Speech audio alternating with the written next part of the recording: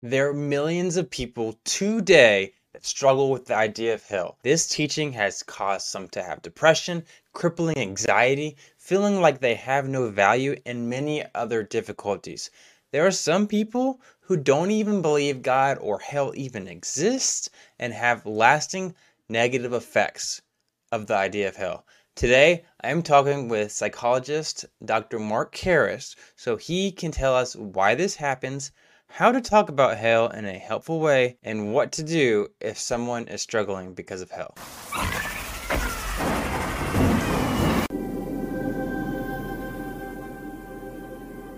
Hey everyone, this is what your pastor didn't tell you. Today I'm on with Dr. Karris. We're going to be talking about hell, trauma of it, and a lot of other fun psychology questions that could really help us out. Okay, how are you doing today, Dr. Karris? I'm doing pretty well. I can't complain. Good to be here with you, Zach, and looking forward to the conversation. Awesome. Okay, can you give Mm, us a little bit about your background, education, all that? sure. Well, I have a master's of divinity from Drew Theological School. It's a Methodist school. A Okay. master's in counseling from a school that's Christian Missionary Alliance, and a doctorate in psychology. Oh. I'm also an ordained pastor from with a Southern Baptist Church, although I think I'm pretty far from Southern Baptist theology at this point. Most of my experience has been as a worship pastor. So I worked in a Korean church for 4 years, a Southern Baptist church for 4 years, ministered in Pentecostal, Charismatic, and Christian and Missionary Alliance churches. And so not only have I worked through hell trauma myself, I have also worked with many clients over the years working through the deleterious effects of hell indoctrination. Wow. Okay. That's a long list of experience there. So, on the topic of trauma and religious trauma, what is it? Oh, the word trauma, I like this little play on words, but it derives from the Greek word for wound or injury, and psyche is the Latin word for soul. So I'm taking my cue from a psychologist called Russ Harris, who kind of phrases the clinical term psychological trauma to soul wound. So it's a more poignant and poetic phrase. So events likely to inflict soul wounds, and some that we're aware of, right? War, mass shootings, domestic violence, natural disasters, stuff of that nature. But they can also happen with actual or feared death or severe emotional or physical injury. But really, who among us has not been experienced trauma? But if everyone's experienced trauma, then no one has. It becomes so broad. It's very common. Oh, I'm traumatized. That movie traumatized me. Um, but there's definitely a more clinical way of understanding trauma. And so, while being in this culture, we can all have different soul wounds that affects our mind, bodies, and nervous systems. The magnitudes of our soul wounds varies as do their origins. So, while a soul wound often results from a single event, it also has a variant, if you want to put it like that. So, complex trauma. And so, complex trauma it surpasses the one time incidences and involves more pervasive exposure to traumatic experiences. So, with that larger umbrella of trauma, then religious trauma, at least for me, describes the enduring harmful effects caused by my repeated encounters with suffocating religious beliefs, Hmm. oppressive behaviors from religious people, constricting rules, and confining structures, both within Pentecostalism and Hmm. evangelicalism. And religious trauma, if it is trauma, it must have a negative effect on people's nervous system that has lasting adverse effects. Hmm. So, with complex trauma, it has a more deeper consequences to one's identity, to one's view of self and others, and definitely relationships and emotional regulation. So, for me and many others, the symptoms of religious trauma occurred gradually over time, similar to drinking water contaminated with toxic metals, where an individual is unaware of the slow drip poison that slowly seeps into their body. Hmm. I've also had a couple of jarring religious traumatic events that was likened to sort of an earthquake that instantly shakes an individual's foundation and leaves them struggling to regain their footing in the world. So, what's so bad about it is, gosh, trauma can leave us feeling anxious and Hmm. ashamed and hypervigilant, isolated with a lack of confidence and a secure sense of self. And oftentimes we can feel like we're walking on a waterbed rather than solid ground. So that gives a little bit of a flavor of what trauma is. And of course, trauma is trauma, but religious trauma would occur in a religious context. Hmm. Oh wow. Okay, so I did an interview with Dr. Darren Slade. We talked about religious trauma as a whole. We're going to get into the a little bit overlapping stuff here, Yeah. but today we're going to talk specifically about Mm. hell and maybe a Yes. couple other topics. So Hmm. specifically on hell, Yes. what is, in your opinion, what is traumatizing about hell? Mm. Well, so first, I think it's important to start off that we're talking about, and this is what I learned because I was writing the book on hell and the religious trauma of hell, but then I realized I can't separate hell from what I've called the diabolical trinity. Hmm. So we're talking about the unholy trinity. Okay, I know it's a little provocative here, but the Mm-hmm. unholy trinity of traumatizing beliefs in a tormenting hell, a wrathful God, and human depravity. Hmm. So these doctrines are profoundly intertwined because what I realize is you can't have hell, well, eternal conscious torment kind of hell, without a wrathful God who created it. And you Hmm. can't have a hell without evil and sinful creatures to be put there. So that's an important point to share. There are many folks in different spaces and places who experience the trauma of hell. And there are Christians who can experience this. Many are evangelicals or the de churched, but there are many who view hell and eternal conscious torment as a theological treasure that glorifies God. So for them, the concept of hell makes perfect sense. Hmm. So, given God's holiness and perfect justice, as one contemporary theologian put it, to sin against an infinitely glorious being is an infinitely heinous offense that is worthy of an infinitely heinous punishment. For Christians who firmly believe in their salvation and are certain they're spared from hell, basking in the love of God, they don't experience trauma. So just it's an important point. There's a lot of people who don't experience any religious trauma due to hell beliefs, and they are filled with Hmm. gratitude for their opportunity to enter into heaven and spend eternity with Christ. However, there are Christians who have a subjective experience of uncertainty, grappling with doubts about whether or not they've met the requirements for salvation. And it's possible to be a Christian and still struggle with the fear of going to hell. I've met and, as a therapist, worked with plenty of people who do and have. So there are also those who have transitioned from believing in eternal conscious torment to embracing the concept of conditional immortality or universalism, and they may still wrestle with the challenge of no longer holding their previous beliefs. Hmm. So then there are individuals whom this book is intended that they are the more de-churched and evangelicals and those who are deliberately distance themselves from conservative evangelicalism. And I did that specifically because uh, I wanted to be a voice, and so because there were a lot of people coming into my practice saying, Mark, I've experienced religious trauma, but I don't want to talk about Jesus. I don't want you to give me any Bible verses. And I said, gosh, there's no writings, there's no books to help these particular people.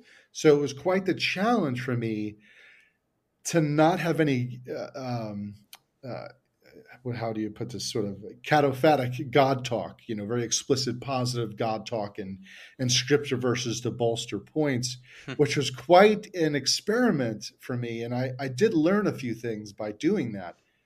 And so do I think that ultimately believing in an angry punitive and imperfection phobic God who sees all and knows all, who can, with a snap of a finger, violently punish us in this life if we do something wrong, something common in the Old and New Testament, and can send us to a place called hell when we die, where we will be tormented in eternity without any possibility of peace, joy, and comfort. Can that be traumatic to some?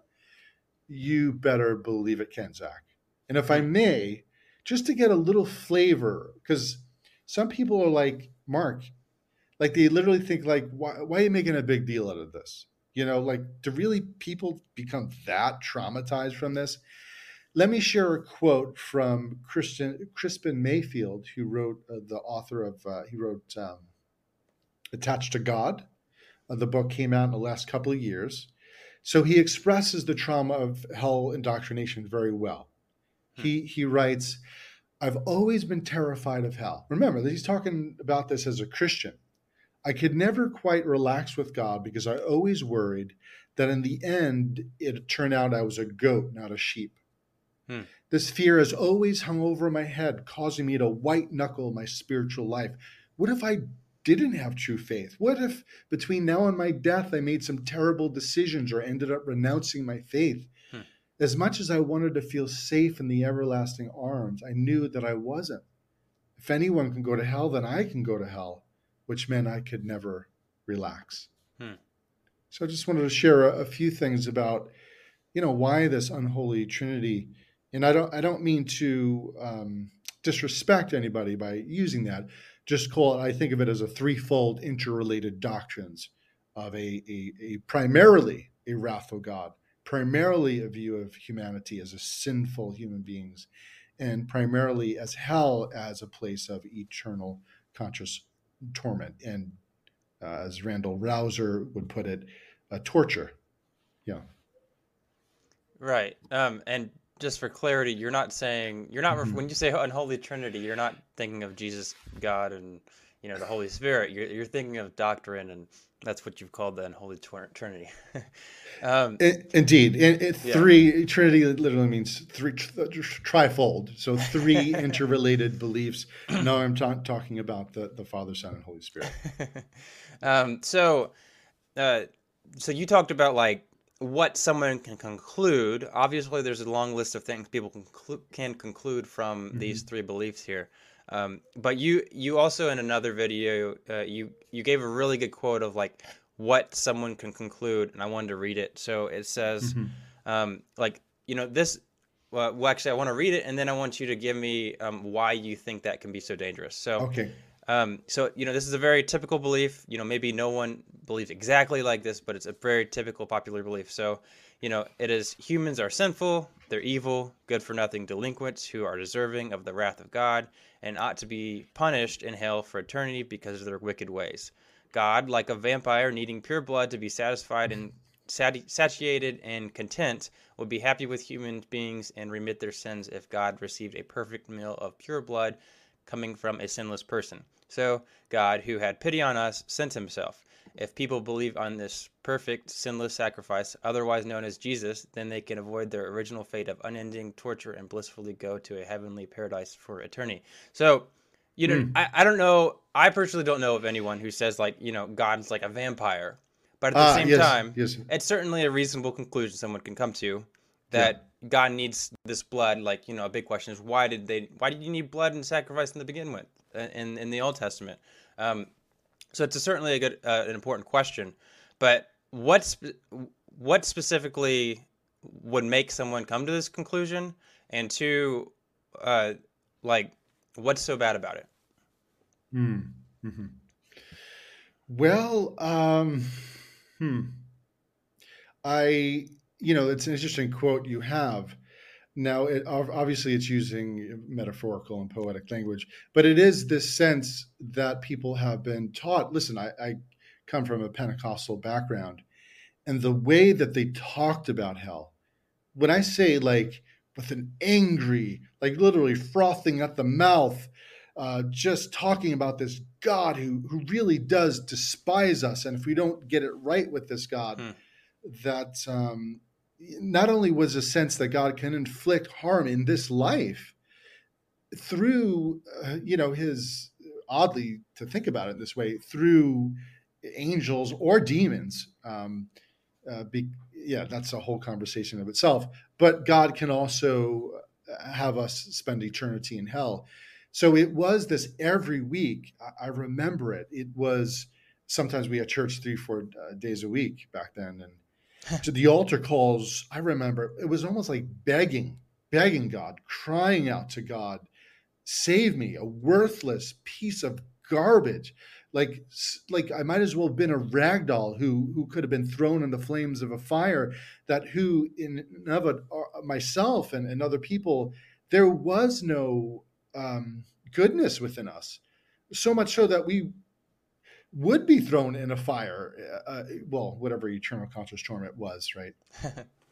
But so it was very real talk in the whole idea of the blood and the vampire esque sensibilities. Is God was so angry and wrathful that the only way that this God could be appeased if he literally had pure blood, and the only one who now I know it's well, it's a good question. Is it metaphorical, or did God literally need a spotless, without blemish blood to be appeased in that way? But the way it's talked about is no, God needed that to no longer be angry at humanity, because then he could see the humanity through the prism of Christ. But yes, this stuff, not only is it talked about in the qualitative literature, in other words, they're looking in research and having conversations with people whom these kinds of beliefs have affected them. But just think of it, the idea of this God can harm us in that way. It would be thinking of, like if a child had a parent who could physically hurt them because they did something wrong. And there's plenty of cases like this. It is physical abuse, and it's torturing. It's tormenting. The amount of shame, the amount of self-criticism, the amount of anxiety and hypervigilance and trauma, thinking that your dad, and it's quite confusing because at one minute dad can say, "Hey, you want an ice cream?" The next minute he can beat the crap out of your mom and you for, you know, spilling milk on the floor. But that's, I hate to say it, but that's the sensibility that some people have gotten through teachings and sermons and books. That, in a sense, that is how God rolls. If you're not holy, if you're not pure in this way, um, that's what can happen.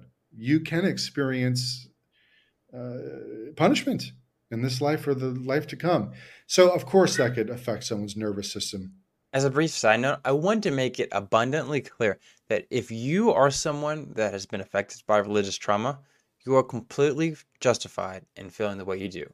You are not damaged goods, and there is hope.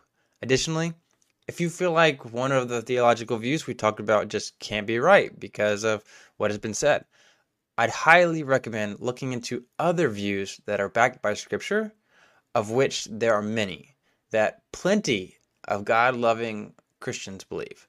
Feel free to comment in the description if you want some recommendations. There's going to be a lot of people that are like, all right, you know, yeah, it's just a belief, man. It's just, why would that make like someone freak out and have like PTSD or something? What Yeah, how does that make any sense that just some belief and where you would go could do something like that? right, right. Well, we're talking about beliefs, but beliefs have a lot of power. Um, there's an interesting. I didn't talk. I don't. Maybe I mentioned this in the book, but as far as what we believe, we've heard of placebo effect, but there's also nocebo effect, which is if we believe harmful things can happen, they can happen to us. Hmm. And some people explain that, when there's a voodoo death or some shaman casts a curse on somebody in the village, how do we explain the fact that the guy could drop dead, a day later? Some people make sense of that through, yes, beliefs can have real powerful deleterious effects on one's person's mind and body. And so an increase of glucocorticoids, stress hormones, and potentially leading to this panic attack to maybe a heart attack. I mean, it's not outside the range of possibility. But beliefs affect us. Hmm. It's just like we can be walking through a trail and we could think we see a snake, but it's actually a rope. But the fact that we thought we saw a snake, we jump up, we get scared, we get frightened. It was just a belief. The belief was even wrong, Hmm. but it had an effect on our nervous system. So imagine thinking about a God, so I say it this way: beliefs associated with the trauma have helped persist, personally, not because they are grounded in truth, but because they're so deeply disturbing, causing our nervous Hmm. system to encode them as enduring potential threats. Hmm. So the human brain, specifically the amygdala, which is believed to play a central role in processing fear and dangerous stimuli, carries the distressing message. Even though I may not currently hold this belief, I'm unwilling to forget it just in case it happens to be true. All right. So, this primitive aspect of the brain is primarily concerned with our survival and safeguarding us from harm rather than being preoccupied with objective accuracy. Hmm. So, deciding to relinquish the beliefs in original sin, or primarily sinful human beings and eternal conscious torment is akin to attempting to persuade the brain. I think I share this in the book, long experiencing, let's say, a lion attack, that ferocious creature wasn't truly a lion, despite the existence of scars that would, imply otherwise. So, individuals affected by health trauma who were informed by authoritative figures, people in power, that they were God's instruments, the God's spokespeople. And we believed it. I believed it, hook, line, and sinker. And so we believed it, that we were inherently wicked sinners deserving of this eternal torment. So it's challenging to erase these occurrences from our memory and discard the traumatic jolt of fear that coursed through our nervous system. Hmm. So this gets into, yeah, the nervous system, and beliefs have that kind of power. Think about in another way of someone growing up believing that they're a piece of garbage, that they're a loser, because they constantly heard that from their parents, right?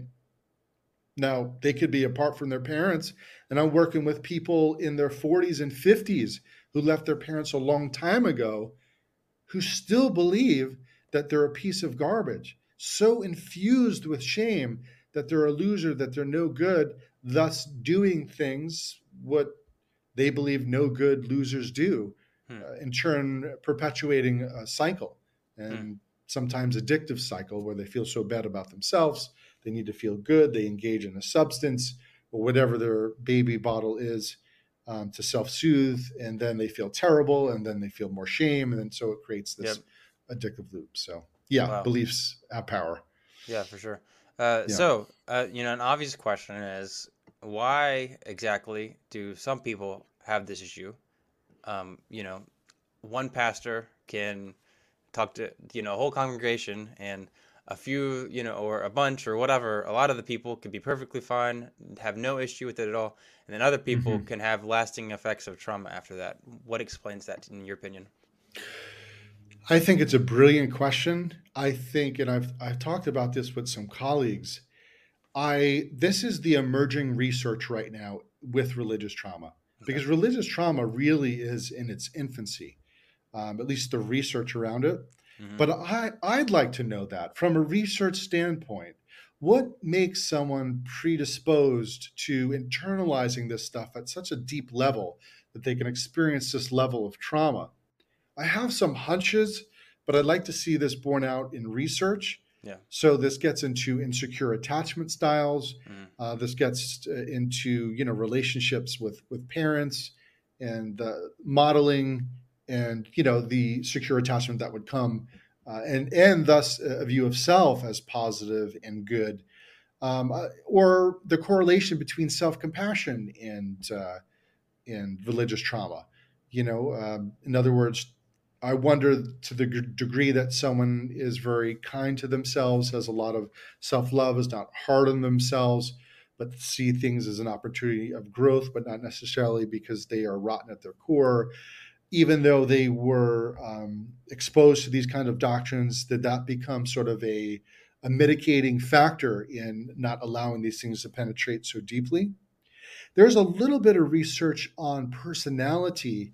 It's not definitive though, Hmm. but this is anecdotal, so I'm not going to say this is research, but most of the people that I know with this level of trauma, I have found them to be very sensitive, very expansive, creative, Hmm. maybe more right brain than left brain.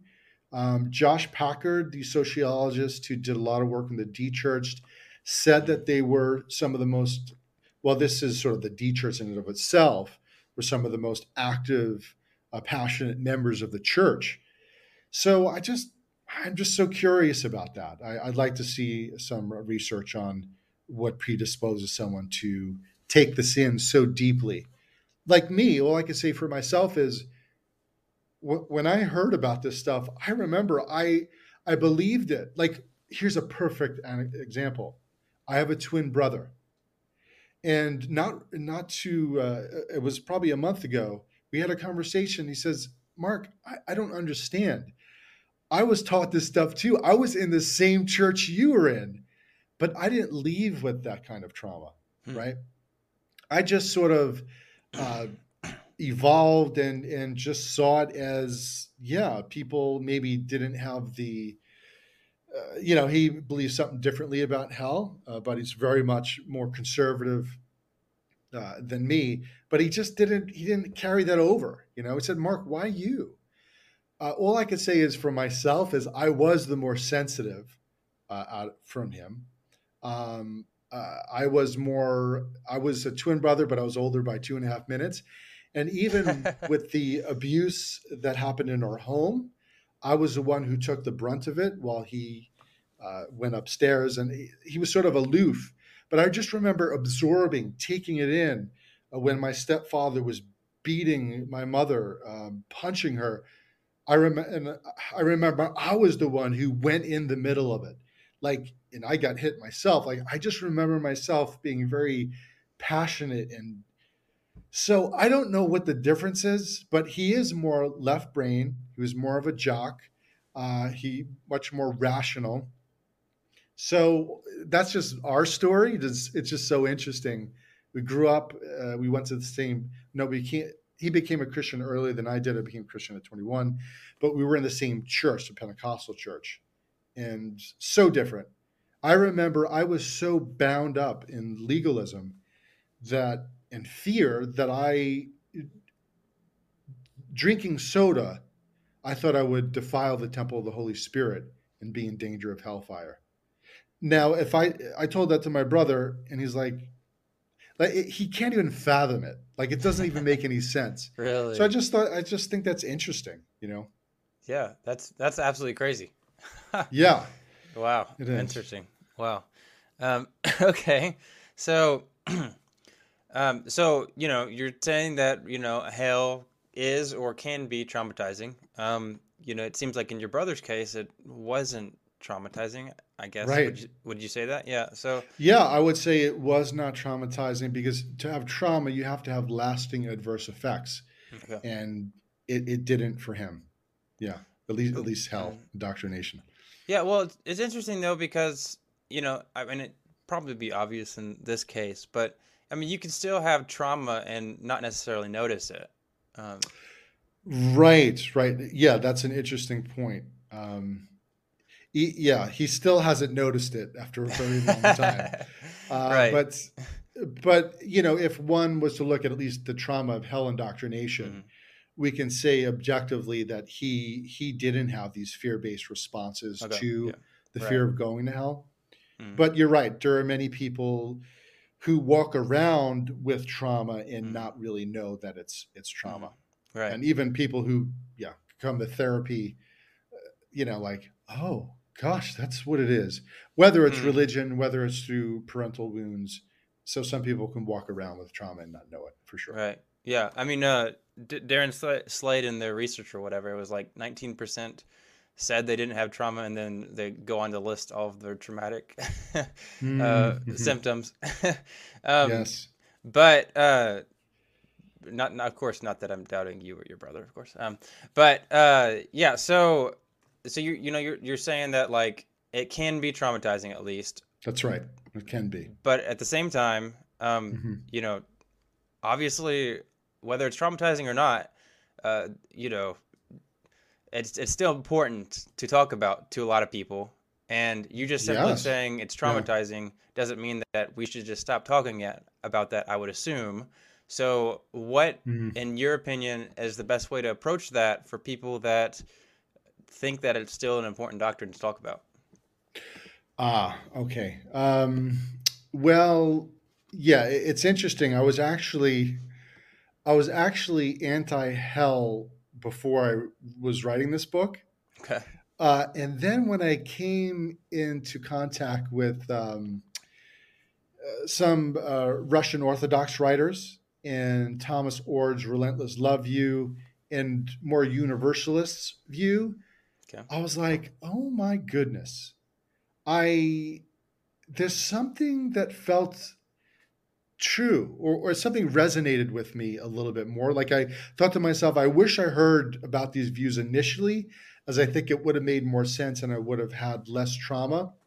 Just the idea of, if God, now this would be maybe more Thomas Ford's approach, if God is loving and if God's love is uncontrolling, then, and this, in the Eastern Orthodox, that hell in the afterlife in this way for people who didn't want anything to do with God, it is more of a purification process, right? So it's not necessarily a place of torment, in the sense of God is tormenting people or there's demons around and trying to harm people. But God's love can be felt in a profound way, to some people, as torment, as a way that the unconformed aspects of people's souls that were not conformed to the image of Christ can thus, when it is purified, can feel very painful. And I thought, well, if God is love, then could hell be a place where God says, listen, if you don't want to be in relationship with me, listen, I'm going to create this place, and it's not going to be a place of torture. But if hell is this place where you all can chill, well, listen, I'm not going to give up on you. This is relentless, a love approach.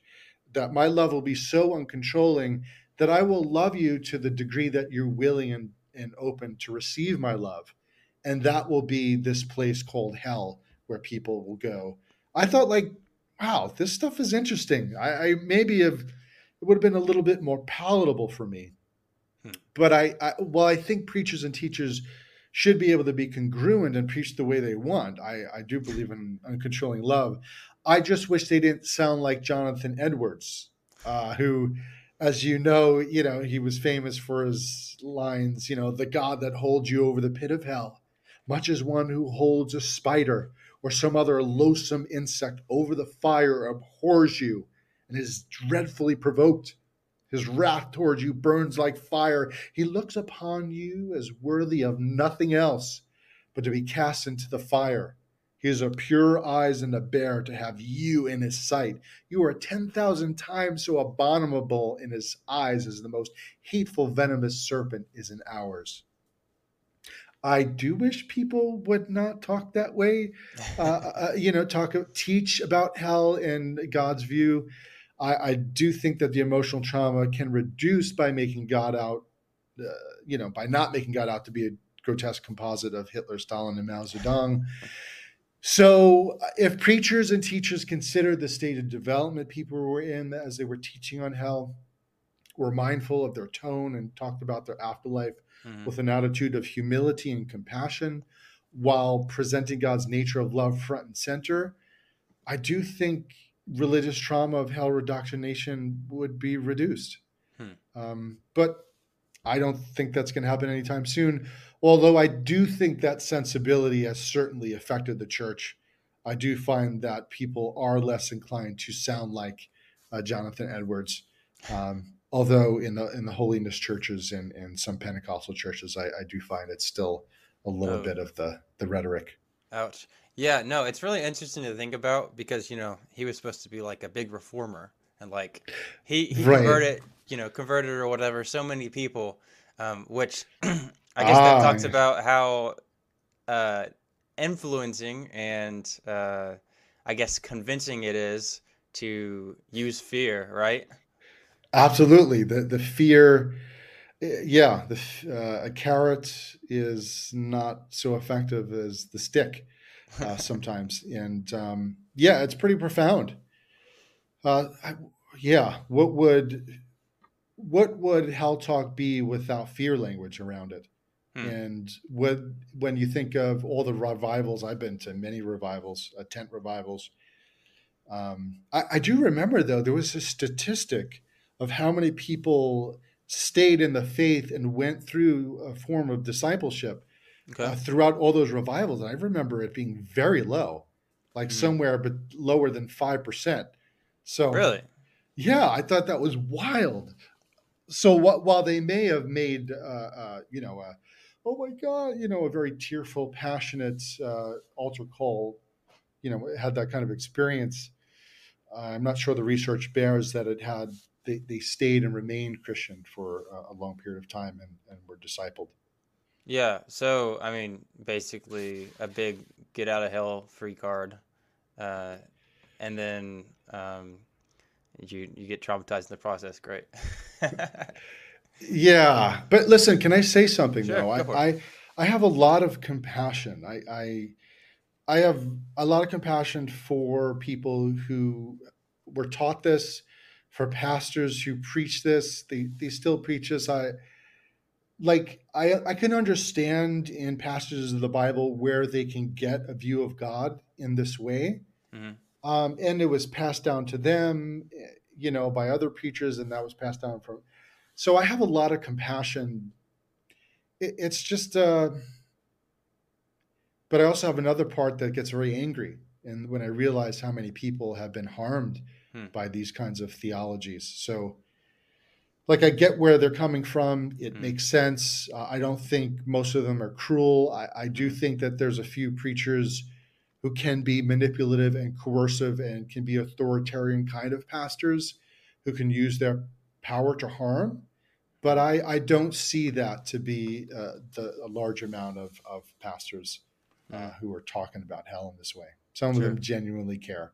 Right. Mhm. Right. And in no way do I mean to shame anyone. I think Totally. it is for a lot of the people, these or most of these people, I'd say is completely justified um, to come to a lot of these conclusions. And even the people that are going through all this, depression or fear and all that, who have the effects of trauma, in no way do what I ever say that they're like damaged goods or anything like that. Is that something that you would relate with?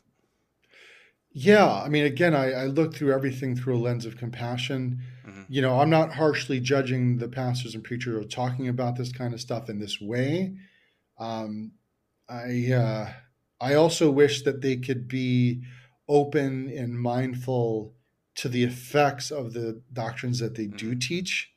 And like I said, I mean, keeping in mind even stage of development and where people are at and how, listen, if you believe in hell, Hmm. um, even conditional immortality or even eternal conscious torment, I just think there's a way to talk about it that's with humility.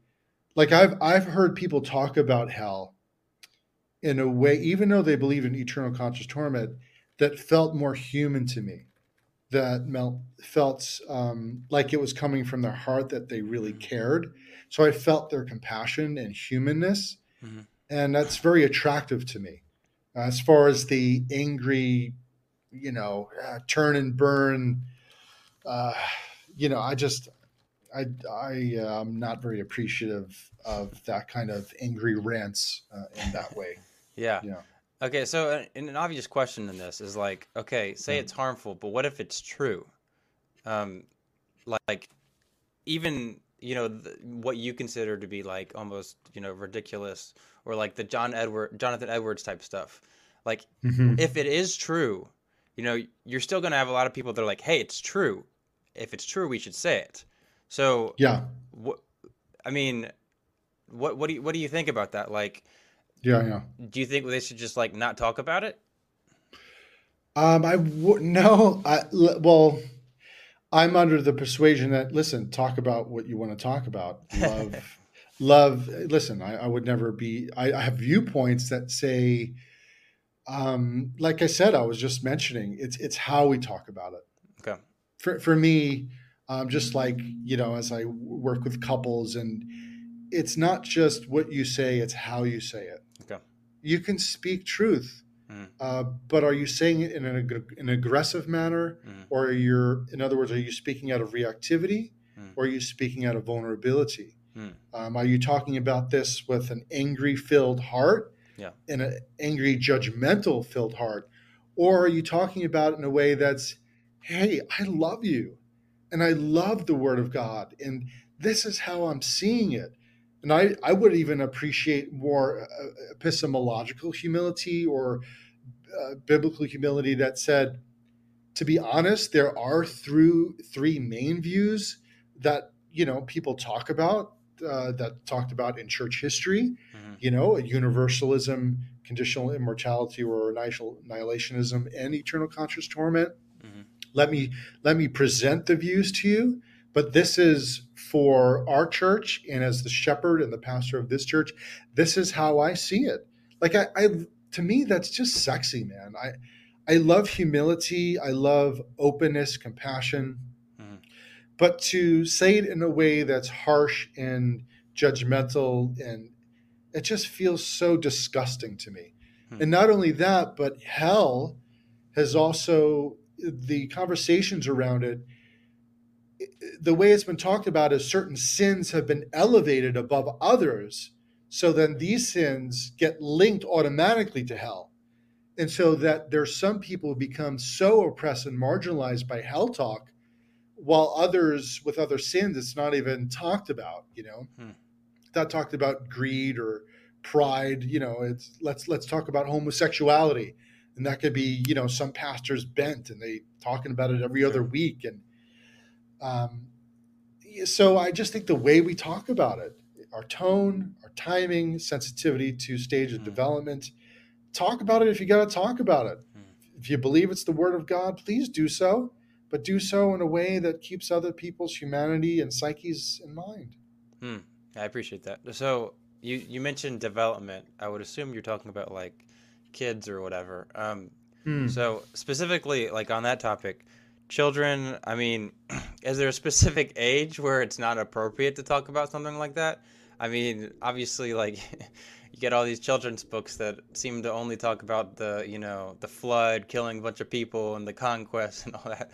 But like health specifically, is there a specific time when you should talk about that or not? Or is it, Yes, what do you think about that? absolutely. I'm going to give the definitive answer. Okay. Um, Never. Wow. Okay. No, no. Listen. I'm kidding, but I'm personally, I'm not going Uh, to be teaching my son about the fact that. And listen, I just had a conversation with somebody a few days ago, okay. where he was literally telling me that he believes he has some beauty. I won't say the number of children. He has a bunch of children, Okay. and he was telling me his theology, that he said, Mark, yes, we are evil.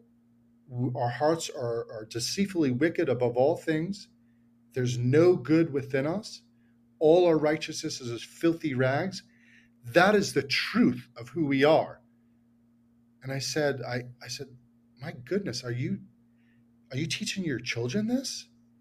And I said, with pain in my heart, I hope to God that he never tells his children these ideas.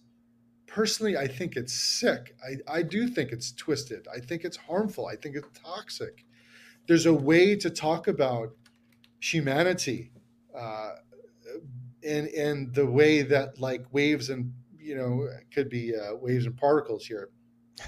We can be sinners and we can be saints, Hmm. but to talk about human beings as that, no, that's who you are in your core, and Christ has come to save us, and to appease an angry, wrathful God, so that God would no longer look at us in that way, but look at us through the prism of Christ and what Christ has done. So I don't know, but this is just for me. But So I don't know. I don't know what the definitive answer is for people that talk about hell. But early on, just like hey, well, people, they don't realize how this stuff affects kids. But like I said, some kids could be okay. Oh, that's a great story. Noah's Ark, wow, look at the animals. And it's, Yeah. wow, God is so like, wow, God's made a speaking and made this, helped to make a boat. And like, but, the implicit conversation here, guys, is like, babies were killed and old grandmothers were drowned, and like this isn't a fun event. So I don't know what a proper age is for to talk about Mm, these very violent. I mean, shoot, even movies have PG-13 and ratings to it. So I don't know. I don't know what the answer is to the stage of development. mm. Uh, you know, PG-13. Wait till they're 13 and teenagers, and then. But gosh, even if they're talking about it, can they talk about it in a way where God's love is front and center? Mm, And it's talked about in a way where, yes, there is a truth here that if you truly don't want to be in relationship with God, that because God is so loving, God says, listen, you have your way. I'm not going to control you. I'm not going to force you to be in a relationship with me. So, guys, God created this place called hell, and people can go there if they want to. I don't know. I don't know how they would talk about it. I mean, that's not particularly how I'm going to talk about it. But if people were going to talk about it, whatever love looks like, front and mm, center, valuing people and where they're at in their mm, space and place of development would be really cool if they can. mm. So specifically, like I want to get into detail so people can really understand like why that can be harmful. Why is it like bad, or why would it be harmful to tell a child, "Hey, you're deceitfully wicked. You're Mhm. basically evil from the moment you were born. You're always gonna sin, and the only reason you would never not sin is because of God." Like, why is that telling a child that, like, okay, but then Right. later it's perfectly fine or whatever? Yeah. So why is that harmful? I just think in my mind like, Specifically for a child. yeah, but I'm thinking, guys, let's be simple here. Think of a mother or father telling a child this when they're young about. Listen, we don't even need to think about this. This is in the literature. Children are abused sexually, physically, and emotionally. There's such a thing called emotional abuse. Mm, These adverse childhood experiences that the research shows that just it increases all possibilities for different pathologies and depression and anxiety and uh, you know trait shame, meaning there's a difference between state shame and trait shame. Trait shame meaning it's indicable. How do I say this? It's just who a person is, right? It's just entwined with their core sense of self. But of course, it would have this effects. That there's a God who can punish you violently. That if some people say God is watching you, what is the implicit message? That God can harm you in some way. hmm, And this is talked about in the literature that kids were taught this by parents. And when they're having these studies in the qualitative literature about, hey, how has religious trauma affected you? Yeah, I was taught this stuff, and then intertwine this, and I know, that many people can have different views on this, but if it's intertwined with their sexuality, uh, listen, some people have killed themselves because they were told by their parents and by their churches that God, like people have held signs up, God abhors you. hmm. God hates homosexuals. You are destined to hell in eternity for being gay. Like kids have killed themselves because of these ideas that were shared with them, not only from their parents, but by their church communities. So, yes, I mean, these beliefs do have large ramifications. So, why? We could say it simply because it increases shame. And shame is this flawed, tainted sense of self. I'm no good. We know that out of this place of shame, can come harsh self-criticism, meaning these thoughts and ideas that they can walk around and Mm-hmm. constantly in a fear-based experience of shaming themselves and, oh, you're a loser, you're not going to be a great Christian, God doesn't love you, the church doesn't love you, you're never going to make it, you're never going to amount to anything. That's these self-critical thoughts.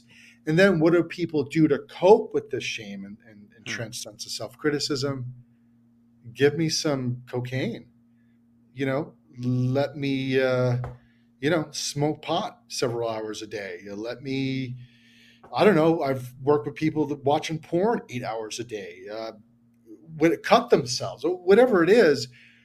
It's this, people are doing things to help cope with the internal experiences of feeling like God doesn't love them, parents doesn't love them, they don't love themselves, Hmm. society doesn't love them.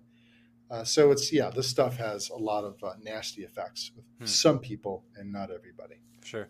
So, on the topic of God not loving them, God, hating gays or whatever, like, obviously the Bible says that all over the place. God loves Uh-huh. you.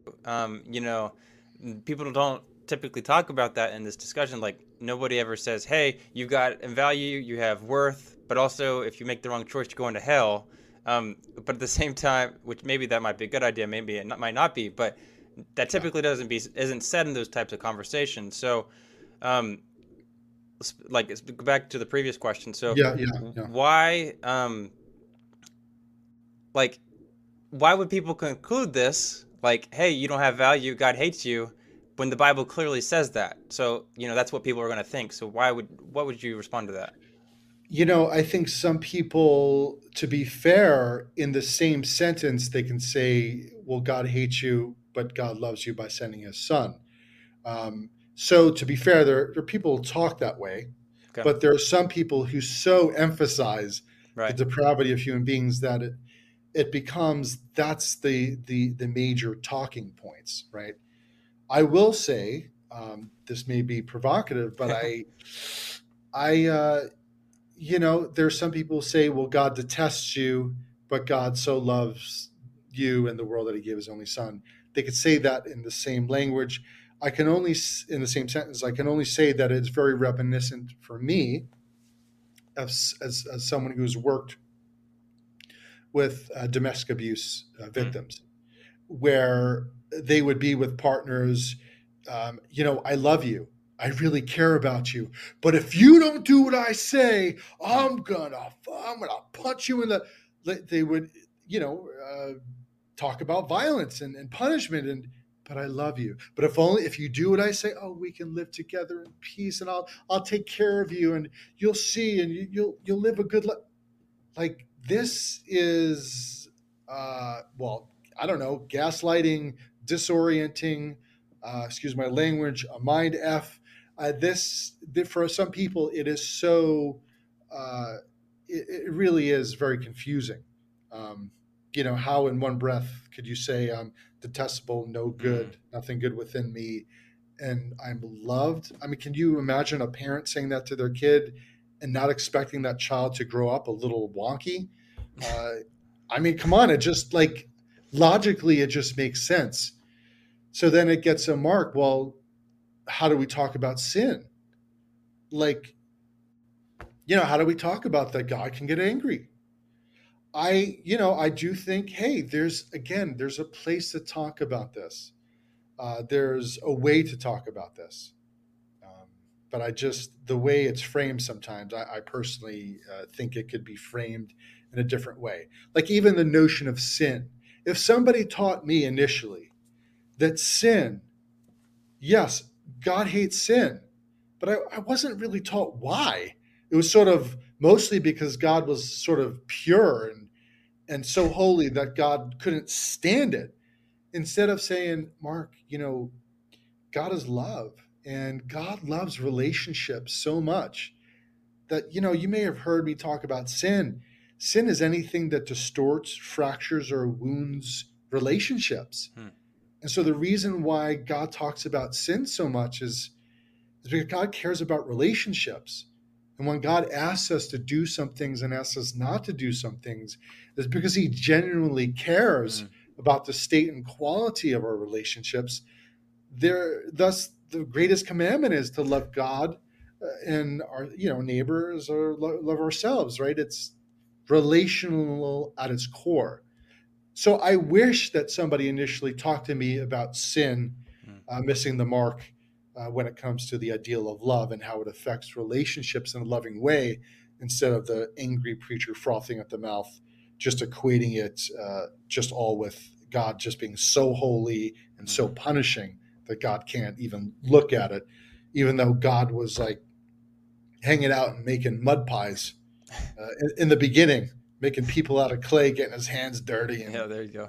you know, yeah. Um, so I appreciate that answer. So we talked about a lot of different topics, but specifically for the people that are in this place of, trauma and all that kind of stuff, a lot of people are going to say, hey, you just, read Bible verses. That'll heal your anxiety, praying to God, Mhm. going to church every possible chance you can get, constantly, seeking reassurance from God. What exactly, um, does that help? And one, does that help? And two, uh, what is there anything better we can do? Yeah. So this, if I put my brain in solely a Christian context, where so I'm sort of a dual-minded person of Okay. the best of psychology and the best of theology.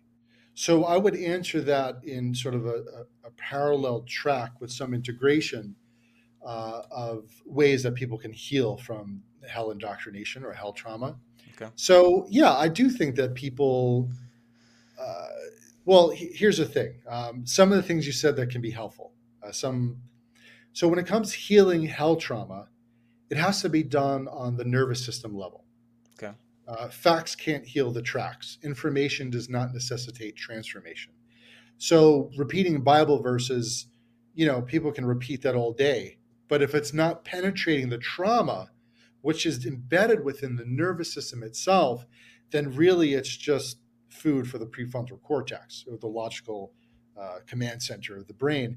That's why there can be people, say, I know the Bible, I know that Jesus loves me, for the Bible tells me so, you know, but in the heart they can sing, Jesus loves them but not me because I am so dirty. We could sing different melodies in our mind and in our hearts, different truths. So repeating Bible verses, I'm not a big fan of that. I think it could be helpful, maybe done in a way that's experiential, Hmm. to take verses, for example, in a Christian context.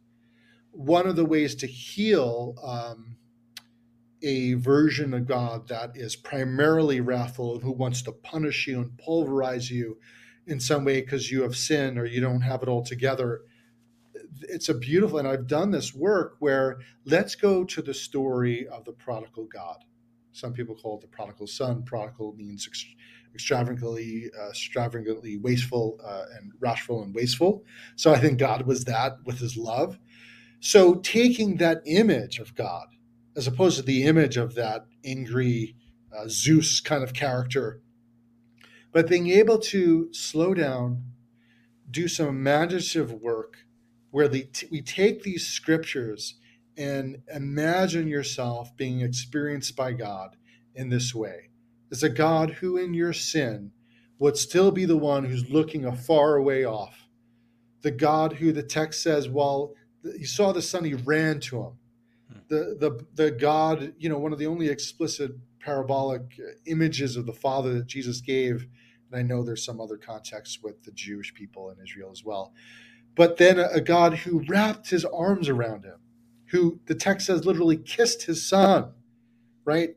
And threw a party for the dude. You know what I'm saying? Like the kid who was steeped in shame and is steeped in an image of God who may have not been a perfectly whole or healthy image, but then immersed. So having someone experience this this image, slowing it down, going into the imagination, and allowing the Holy Spirit to bring these truths to this person in this way, as they can themselves imagine the Father embracing them in this way.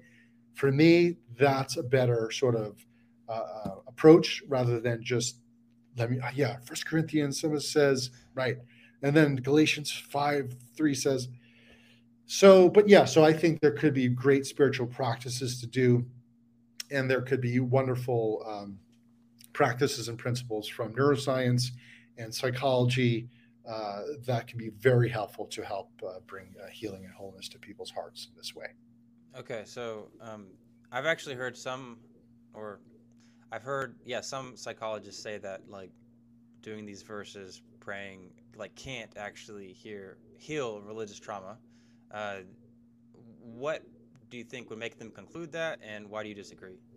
Yeah, that's going back to what I was trying to convey is if it's just done with the prefrontal cortex or Okay, just done in a rote way, you're not getting to the nervous system I level. see. Hmm. So any work with scripture, in my experience, it has to be done in an experiential level, right? So, uh, you know, like I said, facts will not heal the tracks of the traumatized Yeah. nervous system. So, doing verses in an imaginative, experiential manner, lighting up those neural pathways that are positive, that feel good, that people can get a felt sense, a somatic experience of the positive nature of God through these verses, Hmm. that is going to be the only way that's going to be really helpful. If it's just repeating some verses in a Yep. logical, rational way, that's not going to be very effective. So, therefore, I would agree for those people who are probably thinking about it in that way. That makes sense. Okay. So, uh, yeah. So, I mean, you briefly talked about it, but could you go into more detail as far as like getting help from professionals? So, like, I mean, what do you recommend? Just literally Googling it. Who's in your area? Who's a therapist? Is there a Mm. specific therapist that you recommend? Like the type of therapist, or what do you think about that? I've experienced a lot of people who didn't experience the best help from people who didn't understand religious trauma. Hmm. Not saying that the therapist has to be an expert, but I do find that people would come to me, or I've seen it, people share in certain groups where they're not getting me. Like I can experience their compassion, but I could tell that they're not really understanding how, like you said, like you would say, well, how could these beliefs be so traumatizing for some therapists and maybe even some Christian therapists? I may not get it. I want to be compassionate.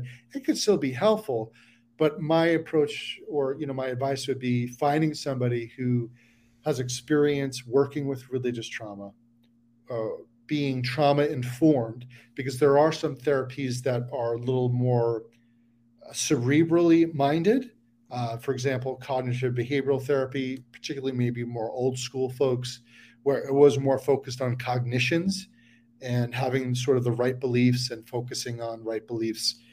We now, it's on third wave CBT now. And so the point is, we know how important emotion is. So being with a therapist where it's not just you're talking, but if a therapist is not asking you where you're experiencing those beliefs in your body, or taking you in imaginative or experiential work, or doing EMDR or trauma approaches that have a lot of efficacy in the literature, I'd say you might want to find somebody who specializes and is trauma informed in that way.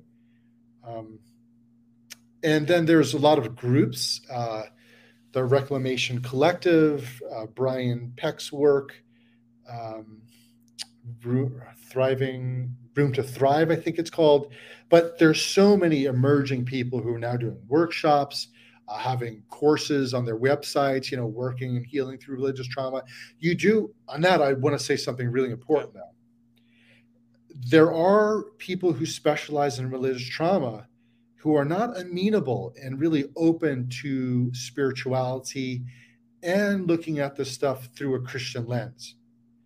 So if you take the scripture seriously and God seriously, Hmm. you may want to find somebody who specializes in religious trauma and and it's hard to tell because some people just have a resentment. They specialize in religious trauma, and they have sort of this fu to Christians. I just met people like that. I've met colleagues like that. And they do help a lot of people because there are people who are coming to them where they're like, F Christianity, I don't want nothing to do with that. And then it can be really helpful for them. And that could be where people are at. And you may think about that being the right direction. But if you want to look at things through an integration of Christian spirituality and the best of psychology, then maybe asking their therapist where they find themselves in their Christian spirituality can be really helpful. And so asking them about whether they focus and have done work in religious trauma and where they're at spiritually can be really helpful in making an informed decision. Okay, I appreciate that. So, yeah, I wanted you to give a quick shout out for your book, basically tell people why they should get it. I would strongly recommend it, very informative and helpful for me myself. But yeah, go for it. And then also, where can we access like any other stuff you've done, or you have a Sure. website, right? Yeah, my website, markgregorykarris.com, but it's more of the therapy website. I'm not a big platform kind of guy. I'm on Facebook. I just got Instagram. But the book can be found wherever books can be sold, and the Diabolical Trinity. Um, yeah, but I'm not talking about the Trinity. I'm talking about the threefold beliefs of then primarily a wrathful God, primarily a sinful, depraved self, and eternal conscious torment. So it's important because some people have told me, I didn't buy your book because I thought you were talking about the Trinity. Oh. So I am not being disrespectful in that way, although people can read my book and still find it quite provocative and disrespectful, or at the very least aversive, if they're more of a conservatively minded person. But yeah, so I'd love to be in conversation with people if they want to reach out and just wrestle with me on these ideas. And I'm also open to that as well. Okay, and specifically your book, I mean, you talked about a lot of what we talked about today. You also talked about, like, if we should, how serious we should take these views that actually do end up causing trauma. You talked about, very briefly, purity culture and a lot of other different beliefs that were really interesting. You went into a Ah, lot of detail mhm. about, from a cognitive perspective, in the head and all that kind of stuff.